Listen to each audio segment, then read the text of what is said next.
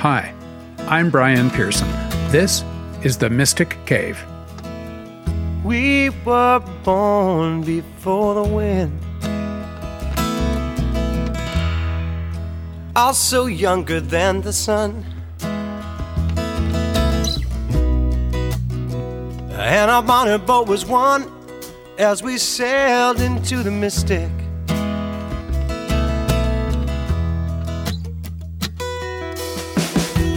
Hark now, hear the sailors. The Mystic Cave is a sanctuary for the seeker. Stories, conversations, and reflections about the spiritual journey on the other side of Churchland. Through the summer months, I'm offering something a little lighter than our usual fare. This is because I need to take a break from producing a weekly program, and because you might enjoy some summertime storytelling to take with you onto the back deck or out on a road trip. Each week, I'll be reading from How the Light Gets In, a collection of my short stories published by the Anglican Book Centre back in 1999. Despite my urge to do some major rewriting, I've tried to leave these stories pretty much as they were, except where I couldn't help myself. I'll release 2 stories a week, one on Sunday and one on Thursday. If you don't want to miss a story, be sure to subscribe on whatever format you use for your podcasts. And while you're at it, give the podcast a rating. That helps spread the word. I hope you enjoy these homespun tales as we all take our summer sun.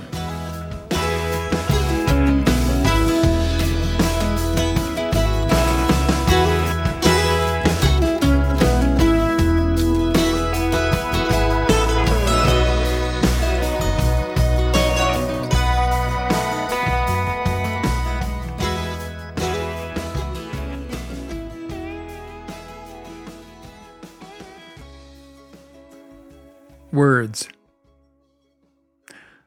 Words are what we have been given, but they are never enough, not for the really important things.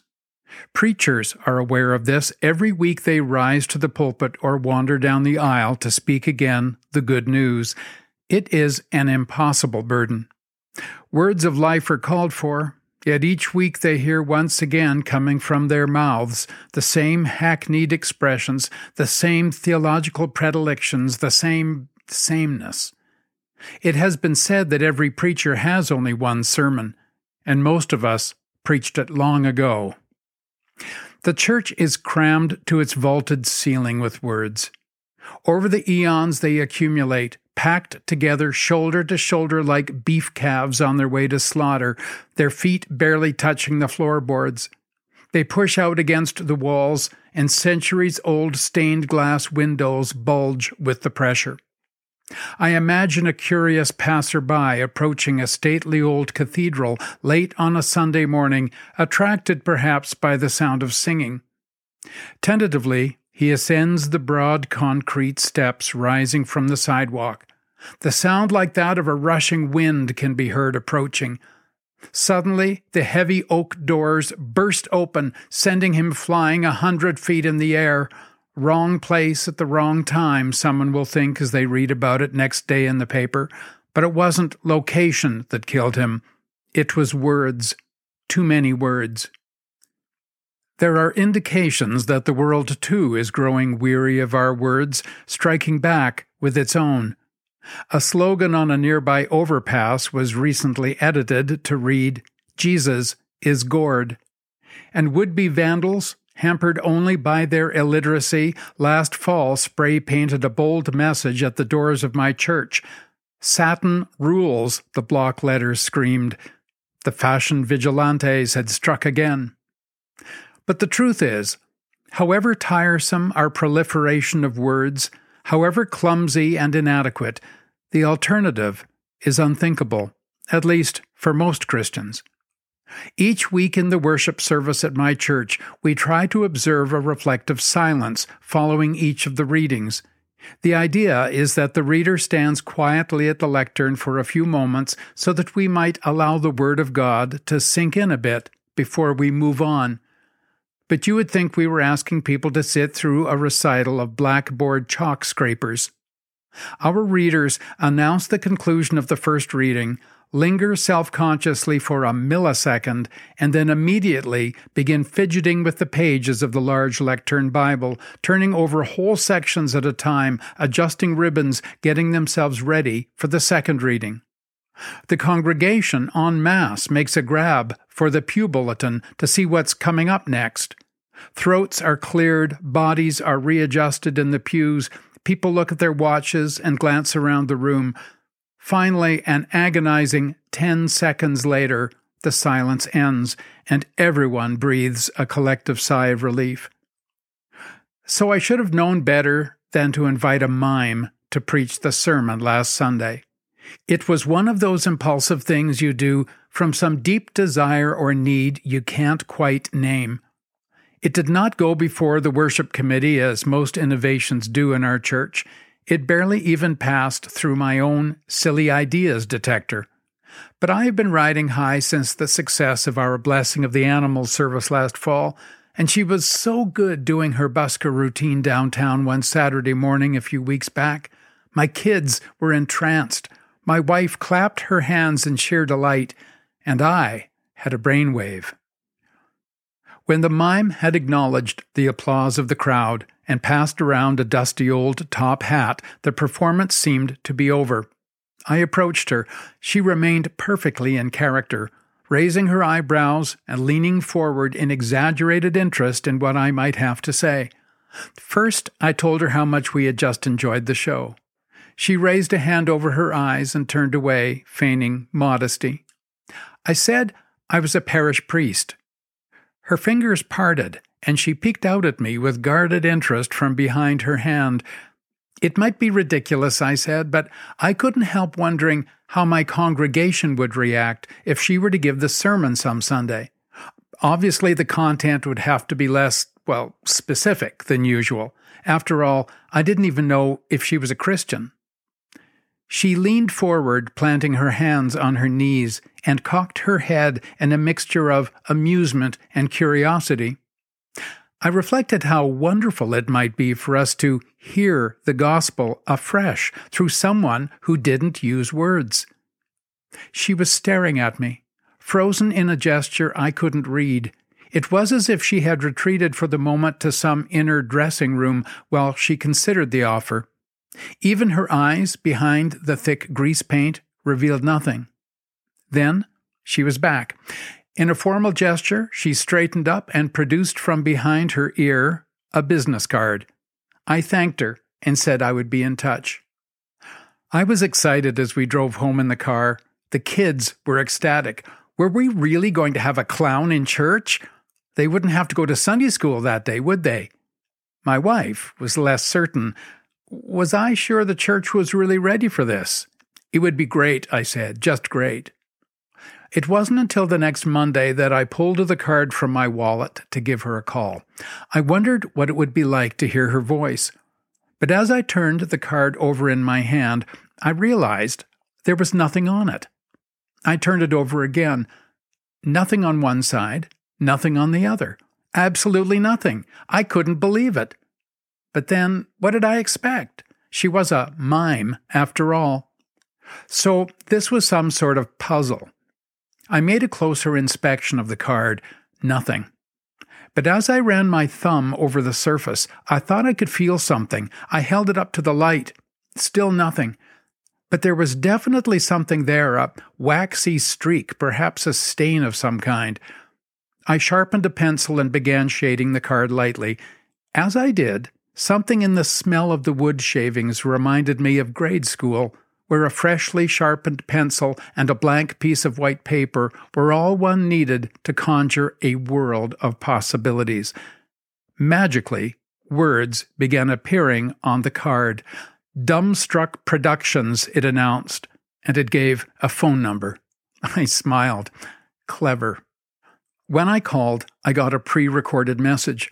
It was not one of those slick, automated call-answering programs provided for a fee by the phone company. It was an old click-and-whir answering machine. The message was scratchy, but a female voice seemed to be inviting me to leave a message.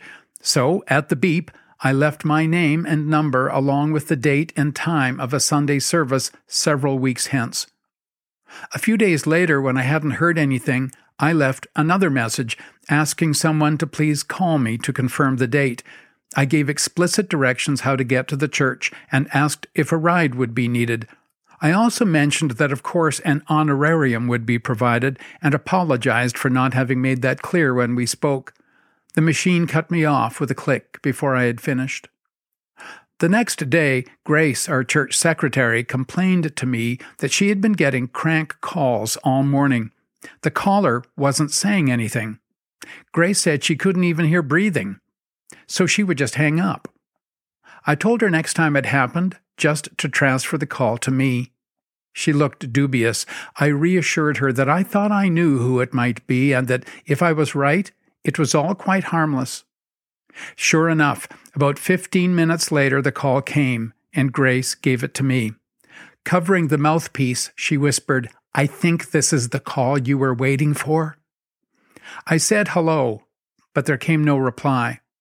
I said I was grateful for the call and that I would assume it was confirmation of our date. I gave her the readings for the day. I asked if someone would let me know if anything was needed by way of setup. There was still only silence. I thanked her again, said I looked forward to seeing her on the day, and hung up. Maybe I've been doing this job too long, but I couldn't recall having been so excited about a liturgical event in a very long time. Not even the visit of the Lieutenant Governor last year had succeeded in stirring my blood. Sure, it got our picture in the local paper, and he really gave us quite a good little pep talk about loving one another or something.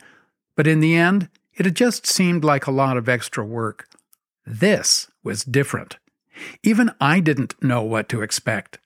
And I found myself relishing the suspense when I announced in church that next Sunday at our main service we would have a guest preacher whose name I didn't know and who probably would choose not to speak to us.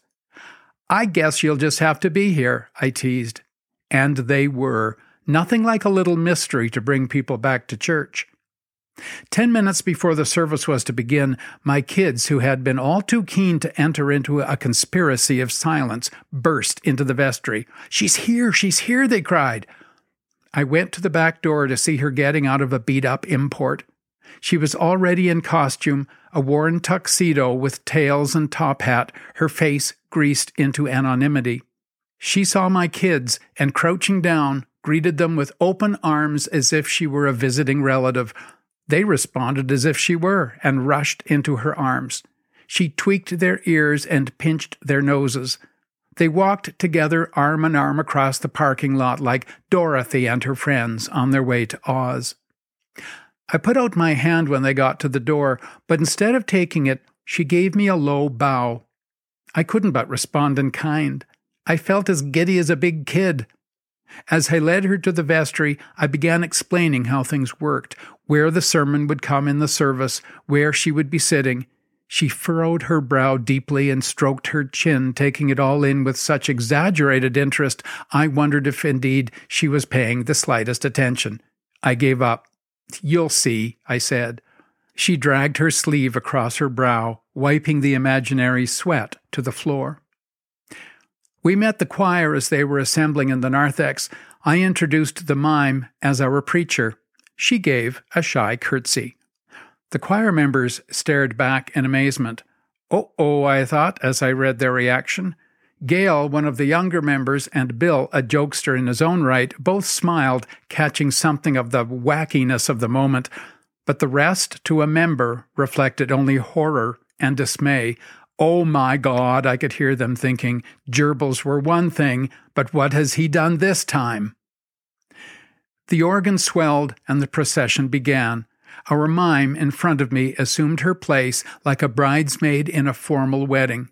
One foot sliding out in front, the other foot catching up, touching toe to carpet, then sliding out in turn.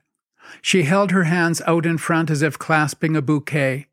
Her white face was solemn, funereal even, and she looked straight ahead. The people on the aisles did a double take as they caught their first sight of our guest. Children yanked at their parents' sleeves. Old Mrs. Riley, sitting in her usual place on the aisle, unable to stand along with the rest of the congregation, appeared genuinely delighted as she craned her neck and caught the fantastic sight. This was a good sign. I ushered the mime to a seat behind the pulpit, the usual place for preachers, and returned to the top of the chancel steps for the greeting.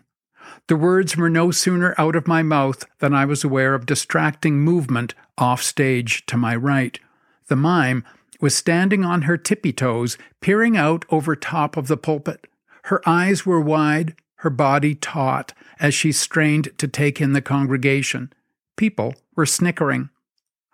I said we had a special guest with us this morning who would be preaching the sermon, so the children were invited to stay with us in church rather than go down to the Sunday school. That was when I suddenly realized I had neglected to inform Bonnie, the Sunday school superintendent. She was staring at me, incredulous, from the side door, where she stood ready to usher them downstairs. "Oops, sorry," I said aloud. Bonnie returned to her seat, red-faced and fuming. There would need to be a little bridge mending there.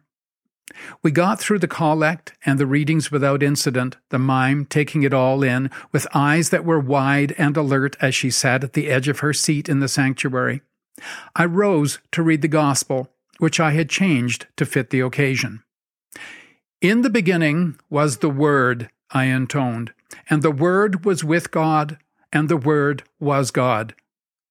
But no one seemed to be listening. The mime had risen from her seat and was making her way down the chancel steps.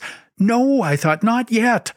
She was walking slowly, cautiously, up to the first pew. I tried to continue. "The true light that enlightens everyone was coming into the world." Tentatively, she approached little Devon, a lively 4-year-old who often disrupts my children's talks with non-sequiturs about his bunny or Spider-Man or anything else that happens to cross his mind at the moment. She extended her hand to him, but he slunk back into his mother's side, his eyes glued to the mime. Her hand made a motion in the air as if she was caressing his head. He remained uncertain. "The world was made through him," I continued, "yet the world knew him not." She straightened up as she saw Gus sitting down at the end of the first pew, his arms folded across his chest as he does every Sunday, unmoved by my jokes, unsympathetic to my wisest insights. She folded her own arms across her chest and raised her head to peer down at him. I heard someone chuckle. Gus was not amused, his face folding into a dark scowl. Suddenly, she twirled around on her toes, producing from midair a bouquet of plastic flowers. She looked at him for a moment, then tossed them carelessly into his lap. Her interest was caught now by old Mrs. Riley instead, halfway up the aisle. But to all who received him, who believed in his name, he gave power to become children of God. She approached Mrs. Riley as if in the court of a queen.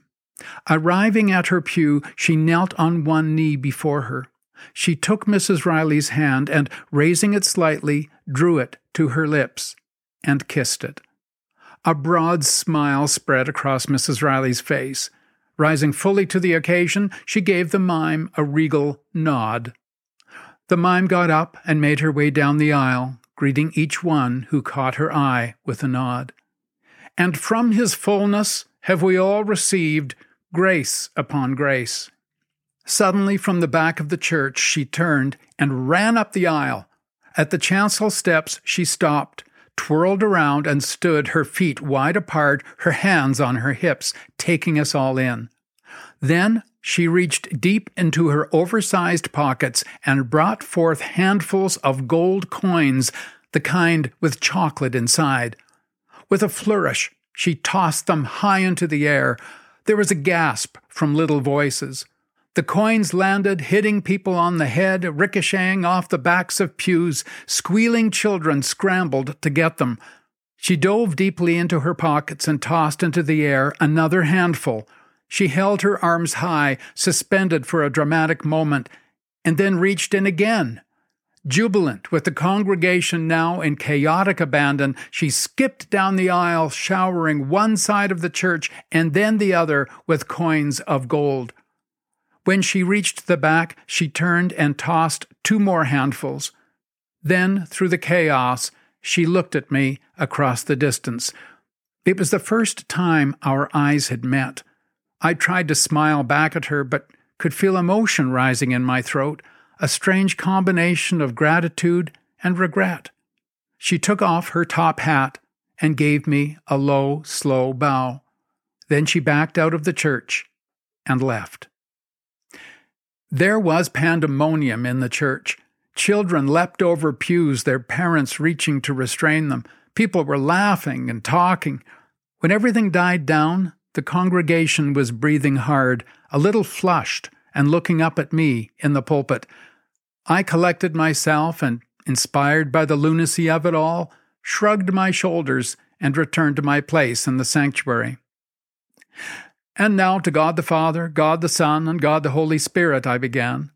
Everyone not already standing rose to their feet instinctively. "Be ascribed all might, majesty, power, dominion, and glory, forever and ever." "Amen," came the reply.